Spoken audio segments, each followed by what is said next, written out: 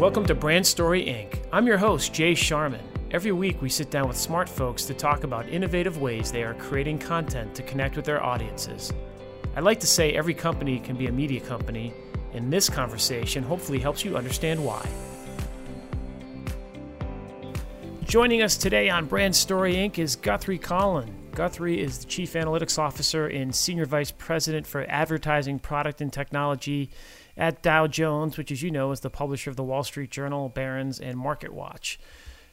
Guthrie spent 20 years on the tech and data science side of media in roles at the Associated Press, Nielsen.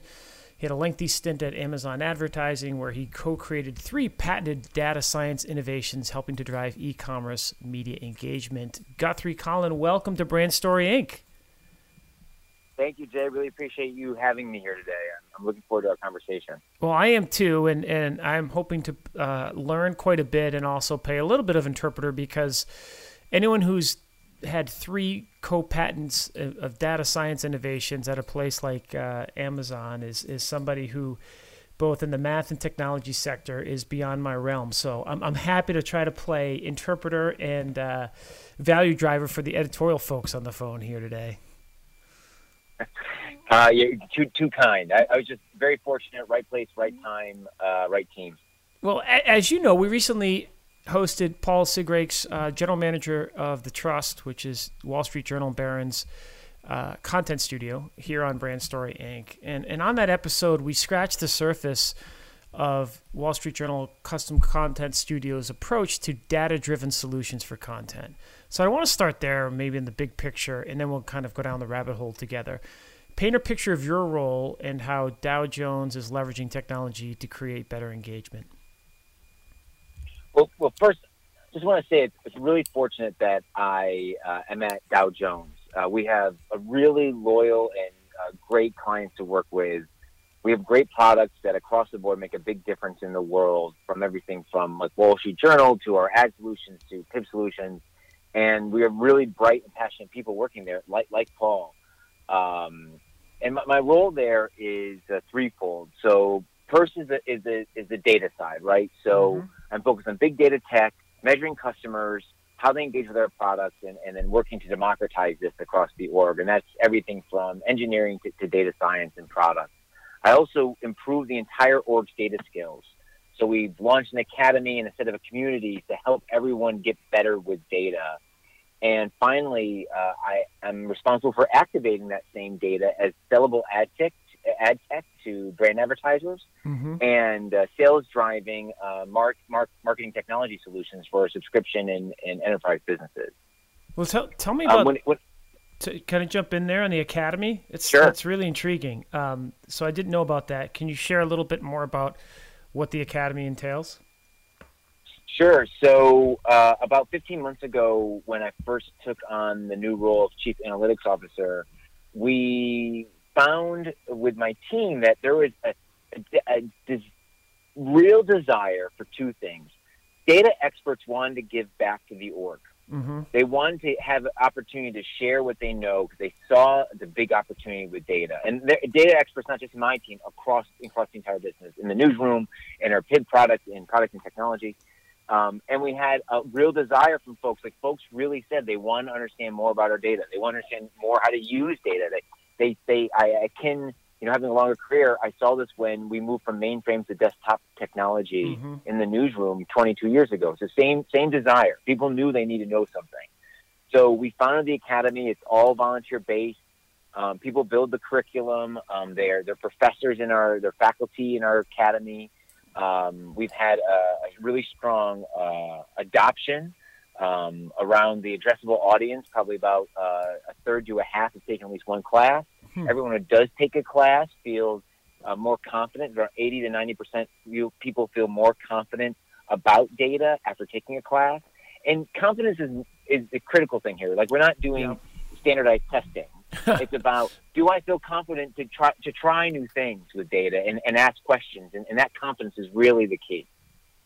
Very cool. That sounds awesome. Sounds like a great program. I'd like to break this down by segments, right? I mean, Dow Jones is a large company. We listed off some of the behemoth and media entities that are under that umbrella.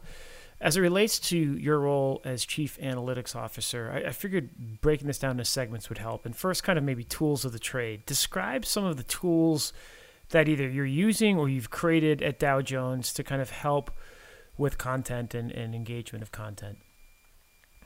Sure. I'm going to focus. That's such a big question. I'm actually going to focus on the kind of the advertising side, which is also our content studio side. So I think that's the most relevant. Yep, I do in too. terms of like what we've done. And I said there's two types of tools. There's tools for branded content creators, whether that content is an display ad or more extensive editorial piece, and then tools for our account teams internally to help work with those branded content builders. And so for the branded content folks, it's really about how we maximize their content relevancy and when you're doing display ad safety. And that includes things like Thematic, which is our first-party contextual targeting tool, allows brands to target their display ads using a patented topical taxonomy we have at Dow Jones. And SafeSuite's another first-party tool around brand safety, allows them to optimize their block lists. We also have developed personalized technologies that allow, when we're doing branded content, allow us to surface branded content media opportunities to audiences based on what they've read in the past, either with that brand or other brands. So we make sure it's hyper-relevant content for the audiences. And that's part of the toolkit that Paul's team brings to bear. On the side for advertising account teams, we saw early this opportunity to make them more performance-minded, so get them in the mind of a branded content creator. And we wanted to make their workday focused on developing insights and understanding and not just kind of monkeying around with the data to build a report. So we built a platform called Dash that integrates all of our first-party data and any third-party data around branded content, both display ads and branded content, longer editorial pieces, that helps measure the media performance. And we've also launched a tool called Insight just last week that allows our first-party audience data to shine. And it goes back to Paul's example around how we know a CEO or C-suite is reading a lot around energy. That comes from Insight. And we've launched it last week. We're going to talk more about it in Advertising Week on October 5th. And it really allows us to create better content together by looking at what audiences are really reading and look for the white space too, like where people either aren't reading, are reading and you're not publishing, or people aren't reading but you are publishing. Yeah, those two areas come clear. It's a fascinating area, and Paul and I do, and thanks for referencing that, and I'll make sure we link to that podcast here. I'm curious about how, whether it's through Dash or Insight or the combination of the two, how do you assess what quality engagement is for content? Because I feel like that is, I mean, quite literally, you're coming up with quantitative approach to this amorphous quality, right, around engagement. How do you look at that? So it's interesting. I build tools from my team builds tools. I'm kind of just a figurehead at this point. But my team builds tools from the perspective of how can we give the folks that are working with branded content creators and branded content creators themselves the most useful set of tools so they can build whatever house they need to. And so the perspective that we take, and this comes from both me and many members of my team, were once on the Insight side. So I was tasked with doing this work a while ago. So it's like I know what that looked like in the past, so I know what type of tools are necessary. But to answer that question more specifically, we advise folks to start from the basics. Really, what is the problem your audience has that your content is trying to solve for? Know who that audience member is, and then how do they want to engage? And that's kind of a slightly different approach, right? Because the way the customer wants to engage with your content isn't always the way you want them to, or the ways you can measure, and it isn't the same for every segment of every audience segment, and that's hard. So it's the best way to measure engagement, I found, is to get this trifecta of knowing the audience problem, knowing where your content solution is, and comparing that measurement capabilities. and you find how you measure engagement best by starting with that audience first perspective, because otherwise you're both limiting yourself and you're not sure what you're really measuring, right? Measuring what's possible isn't the same as measuring what matters. Mm-hmm. And to kind of illustrate that more, I'll give you an example. So say you're publishing content that's focused on workforce management problems in the era of COVID, right? Mm-hmm. And so who you're targeting it are managers who are stressed out because they're a working parent like myself, or because they're just getting used to remote work, or whatever other life stressors they may have. And you probably typically would measure such content as like scroll depth or time spent or number of articles consumed in a session. And I'd argue, and this is just a made up a paper example here, right, as a thought experiment. Right. I'd argue that for a time poor manager, your biggest thing is return visits. Because if they're coming to you, they want to see something fast, and if you've given them what they need, they'll come back again. They'll remember you. Mm-hmm. But again, that starts with a sense of what my audience needs, not so much what I want to measure them on or what my content goal is. Well, it's interesting. Slight tweak. Well, it's interesting. I think, I'm always curious on the big picture, right? You've been there for a while. You've developed products internally, but you also worked at a place like Nielsen, like back in the day, right? Back in the 80s, Nielsen was the television metric, right? Nielsen ratings, right? It was the unified, agreed upon, you could maybe argue the methodology behind it, which people would try to do. But at the end of the day, like the entire advertising ecosystem was based on the Nielsen rating when there were, back in the day, like early days of cable and television. And even today it's still there, but now there's other players.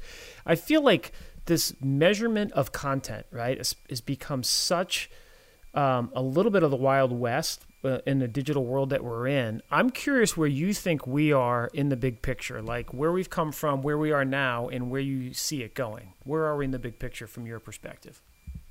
I'm so glad I brought up Nielsen, because I have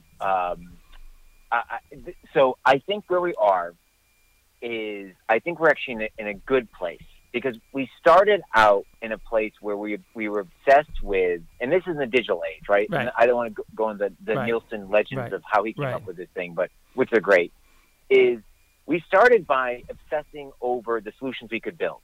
And that gave us clicks and web analytics, and which is a great place to start in the nascent space. But because we started there, we stopped thinking about the problems we're trying to solve. It was just like, what can we build? And we got comfortable after building like kind of clicks and web analytics and time spent and all these things on cookies.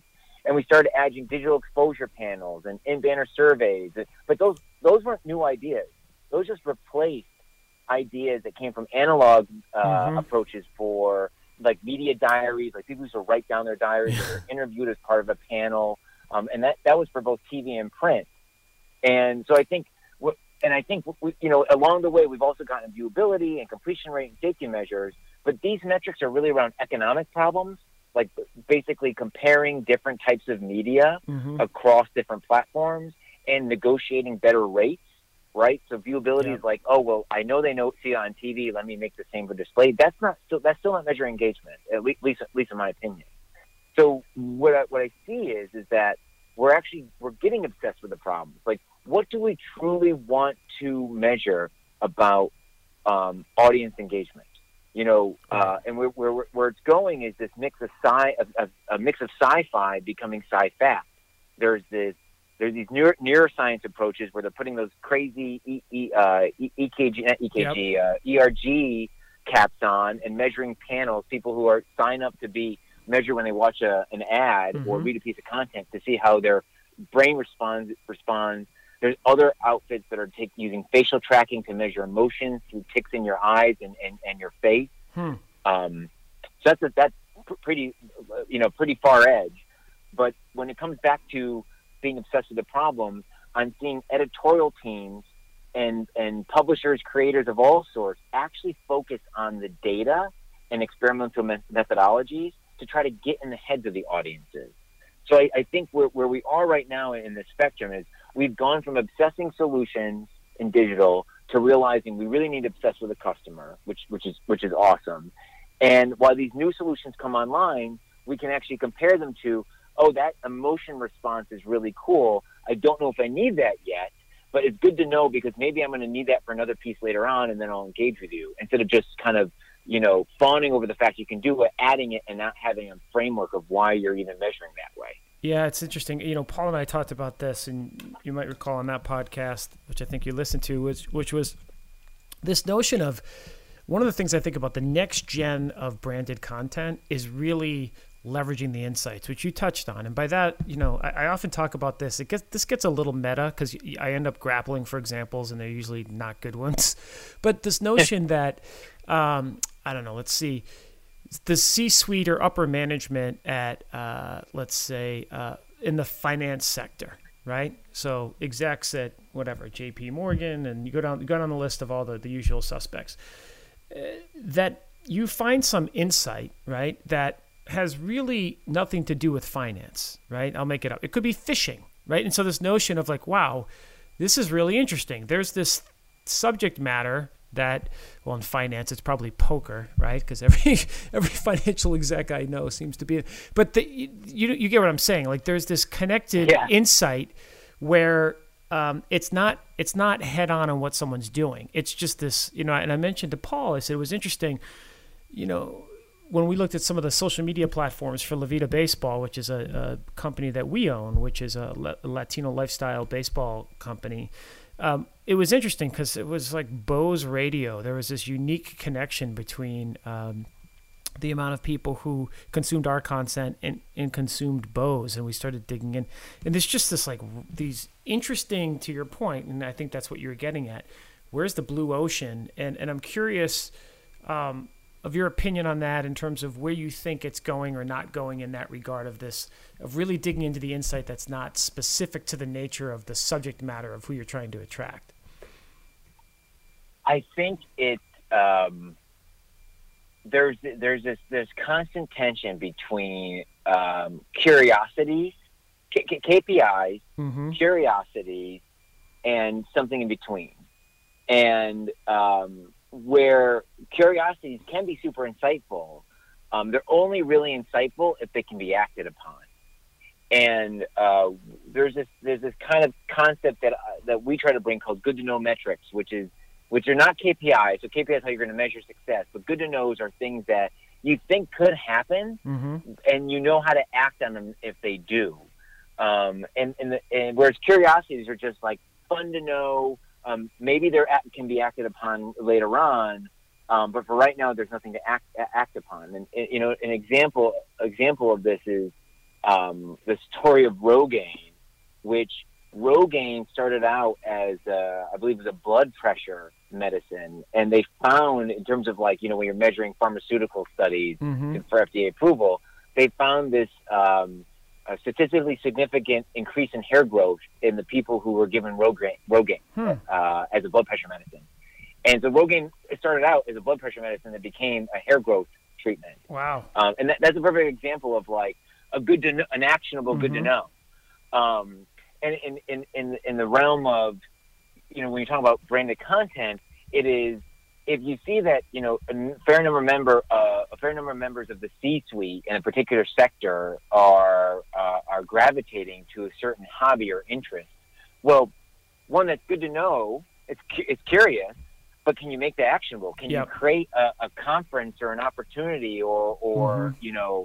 A lifestyle piece that actually draws them in because you take that right. interest and make an analogy or make it a story. So I think where we're going is with data science tools, though, is they can, with anomaly detection, you could set up a data science program to say, here's what we expect, and then anything that doesn't fit in those boundaries, flag as an anomaly. Mm-hmm.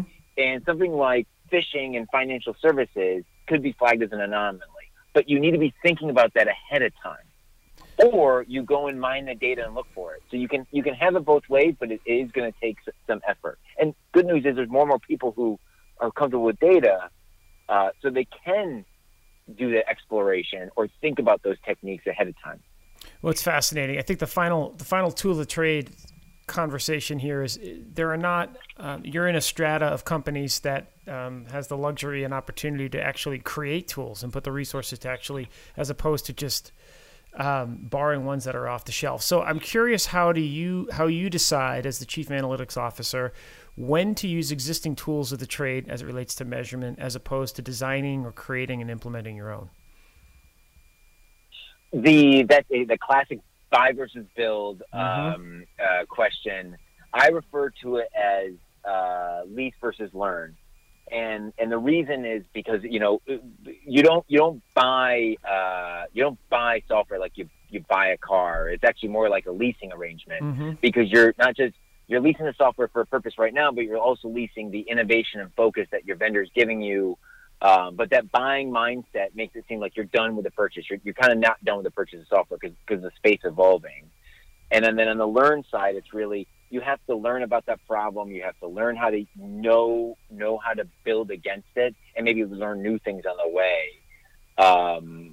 And I think when we look at this, we look at risks and benefits, and there's economic risks, right? Like cost to build versus cost to learn versus cost to lease. We look at the strategic risk a lot. Like, are we missing an opportunity to learn something that will prepare us for structural changes in the ecosystem? And if we lease, we would miss that opportunity to do that learning. But then there's a short-term risk from doing a learning to build, because there may be a speed to market opportunity.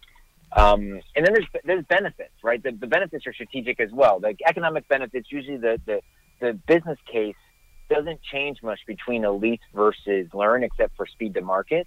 But there is some benefit when you're learning to fill a knowledge or type of capacity gap that you may have in your org for the long term. And an example there is all of us who use, like ourselves included, use cookie-based web analytics. Is that going to be a strategic risk because we didn't learn how to do it ourselves while we wait for our vendors to kind of figure it out? But leasing can bring its own strategic benefit too, because it allows your team to focus. Right. And, I got a great example here, if we have time for it. Yeah, go for it. Is Thematic, that contextual targeting product. It's a blend of lease and learn.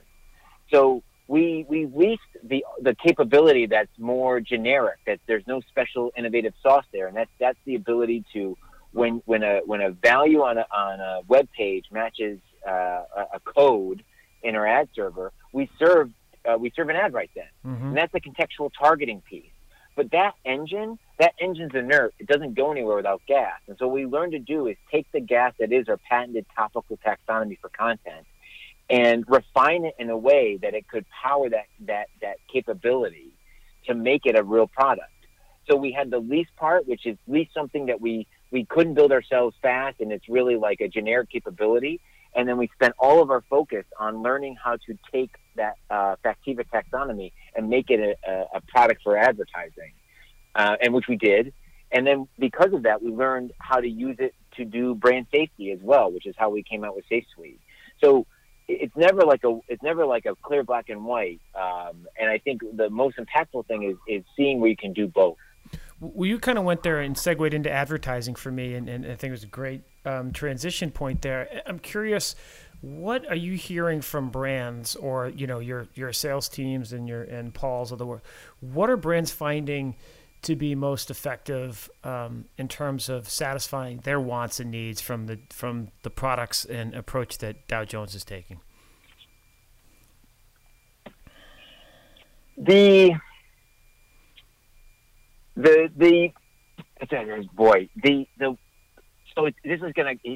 gonna laugh, because this all comes back to my obsession with problems versus solution. is that what we have found is that it's really about the solutions that solve real advertiser problems, right? And it's both today's challenges and unmet needs we there. And so when we explain what my team builds or what my team leases and then brings to the advertising business, we always frame it, and here's your challenge, here's how this helps that challenge. And what I've noticed, and this is starting to dissipate more, but I've noticed a lot of suppliers in this space play up the magic, right? And they play down the explainability, and so we ignore them. because I'm looking to work with someone who makes it simple, because that indicates to me that they really understand the problem. Because the solution doesn't have to be flash and dash. And you just solve the problem for me and my internal stakeholders.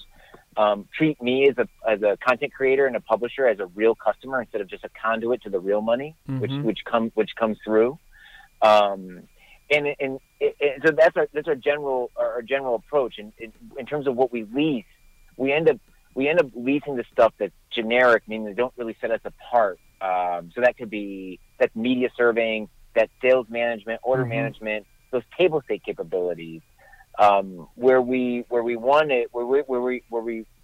really own is around the innovative pieces as our first party data. Cool. So where we can separate ourselves is that first party data. And so we do as much as we can in building there, because we feel like we can learn, and there's these virtuous learning cycles from trying out new things with it, maybe stumbling, maybe succeeding, but then learn for the next opportunity that comes around.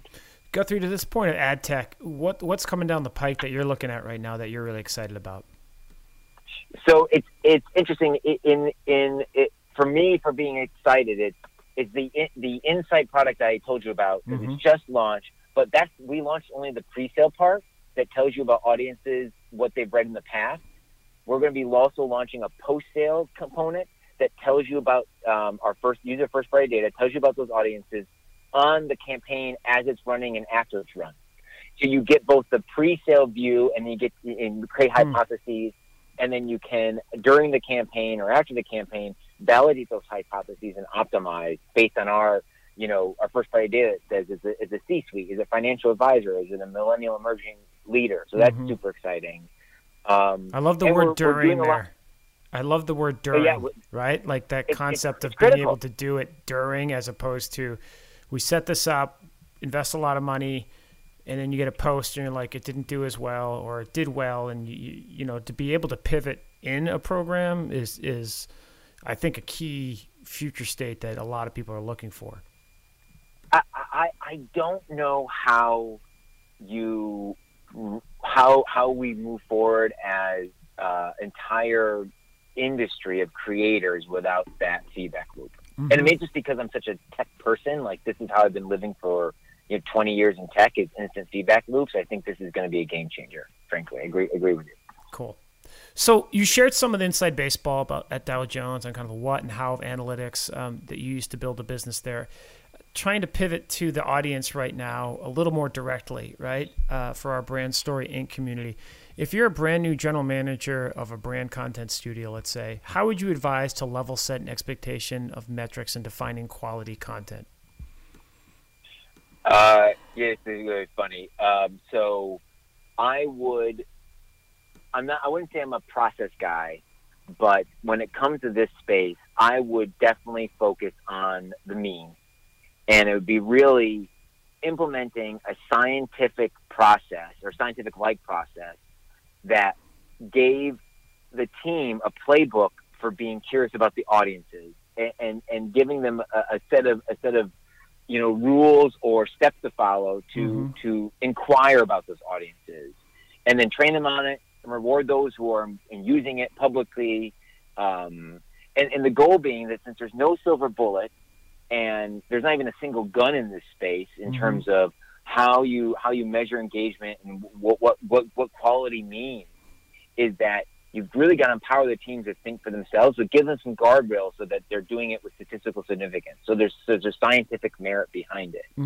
And what I've found, having inherited, because I'm kind of an empowered and accountable decision-making leader, that I give my teams empowerment to make decisions, but they're also accountable to them. So many folks come from command and control environments in content creator space that you've got to give them a playbook so they feel comfortable having that kind of command and control guidance, and then set them out on their own. You can't just set them out on their own without that guidance. I love that. I love that framing. Maybe it's because I'm doing performance reviews right now, but I really like the way you just phrased that. And it's just, I mean, and people want that. They want that. I think good colleagues aren't afraid to take chances as long as they know what the scorecard is and what the scoreboard is in the game that they're playing, right?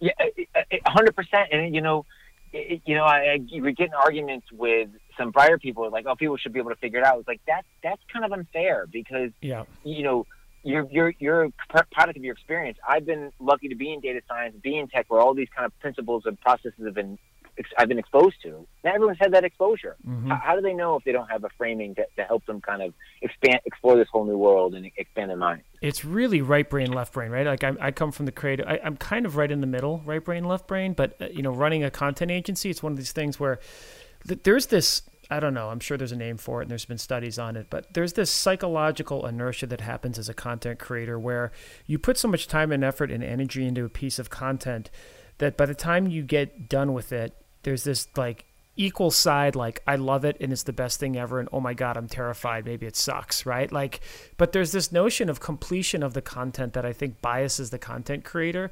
So to me, I think one of the real challenges is bringing in that, how to keep people, qualitative folks open and curious around the quantitative and not take it personally. It's such we struggle with that in our own shop, right? There's just, it's an interesting balance.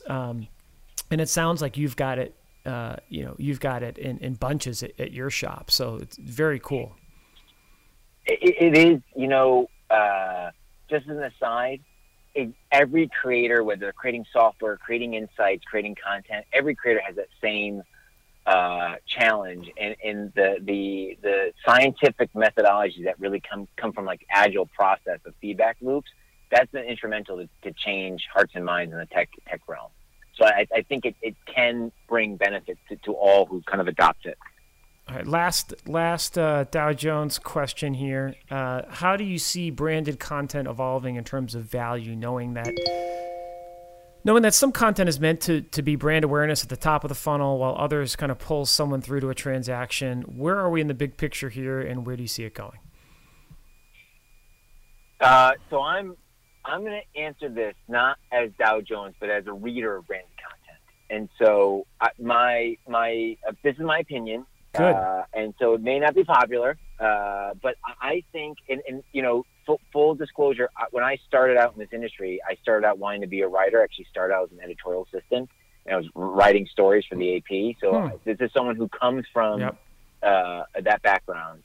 I think we are actually in the kind of in a baby stage, like a toddler stage, like the terrible twos, because I feel like it's all about us. Like, what is our content supposed to do? What is it intended to do? And then we compare ourselves to that, and it's challenging because we're trying to drive awareness and that drives sales, and that's great. But then we try to drive sales with a piece of content that doesn't do it, drives awareness, and that's not great. And that approach is kind of this kind of very vicious cycle, actually. But what I do see hope, because I do see a lot of great branded content out there that's all about audience utility and nothing else. And as one of those readers, I can tell you, if you make it useful and you solve a problem for me, you're gonna catch me as a fish. Yep. And it may not be today if it's a sales content, but definitely tomorrow. And just an aside, I've actually found that the trusted content's a leader here, probably because they're a news background, and that kind of utility around news. And I've actually used, unknowingly at the time, I used content that our studio produced as references in a graduate level course I taught, because it explained a technical concept so simply and had a great use case that it wasn't till after I double read it for the class, it was like, oh my gosh, it's a piece of branded content. So which is fine, because right now, brands have this unbelievable position in today's era. Like, if you have a great relationship with your customers and they trust you as a source of some product or service, and by proxy a source of information in that category, you take advantage of that, right? Yep. I'm with you. I mean, I think, and this is such a hard. This is probably the number one debate that I have with brands, right? And it's this. And you'd be the person I'd want in the foxhole with me to kind of prove it, because it's very hypothetical, and I don't have I have anecdotal data, but not enough data that a data scientist would say, yes, beyond a reasonable doubt, Jay, you're right. And I like to be right. Like, who doesn't, right? And so it's this notion that the value you get of being the convener of content that solves someone's problem is enormous, right? And I feel like brand marketers always go a little too far in overtness, right? Like, really, you don't need to have that person drink the drink and like look at the camera and say, and thank you, this, you know what I mean? It's like this, a bad example, but I've got Peloton on the mind. I've been using Peloton. Their sales are through the roof, and I'm using the outdoor app, right? I've been running again, and you're listening to it, and they've got coaches in there. If that were created by Gatorade or any sports drink, right? Like anyone that's endemic, and they had that level of expertise, and the product was that way, like, it would endear me to that product, not because they're advertising, like because they brought me something that adds value. And I feel like that's a really hard thing. And I think this is where you're going, like that utility of the content that solves a problem. The way you attach yourself doesn't have to be overt, and you can get even more credit by not being overt in doing it. And that's a hard thing, I think, for brand marketers to get their head around. I think you're right, and I see both great and horrible examples in all sectors, right? Like I'm in the B2B sector and financial services with being at Dow Jones, but when I was at Amazon, I was fully in CPG, FMCG, and I saw great branded content there, but I've also seen poor examples. So there's this, it's for all the listeners, like, really be self-aware and look for who you think is doing you a great job as a reader. Of giving you utility, and then you kind of find great examples to latch onto. Awesome. All right, so now we flip to the personal side. Morning musts. I'm really curious on this one. I do this with every guest. Share your, quote, how you stay on top of industry quotes and how you stay on top of industry news, end quote, morning routine. Email newsletters, subscriptions, social media followers, etc. Sure. So having been in a newsroom, you're going to laugh because it's such a small group, but I look for the summaries, and sometimes I get to the articles if I have time, but it's really like, help me understand the day. So WSJ's CMO Journal and CIO Journal newsletters are definitely a must-have. Then I use WSJ's What's News briefing on the app, and I use Ad Exchanger. Then I go to, and I've done this before I joined Dow Jones. I started getting into the heads of investors because they drive a lot of decision making in our space. So I read MarketWatch and Barron's to see what's going on from that kind of perspective. And those sources give me what I need for the day. And then what I have found over the years is I don't have to hunt because I have enough people in my network that I gather. And so I don't use social that often. It becomes kind of a distraction for me in some ways. But all the things I need to know find their way to me through my network. So I found that cultivating folks in my space, in my domain, both inside the company and outside the company, the most important things find their way to me if they're not already in those sources. Very cool. Guthrie Collin, Chief Analytics Officer of Dow Jones. Last question for you here. What are you reading for fun? I'm rereading Stanislaw Lem. He's this Polish writer who wrote during the communist regime in the 60s, 70s, and 80s in Poland. He's absolutely brilliant. He's branded sci-fi because the stories are kind of quite fantastical, but I would say he's more of like a Voltaire or Borges or Camus. He's so much philosophy built into those stories that it's a great way to just distract yourself.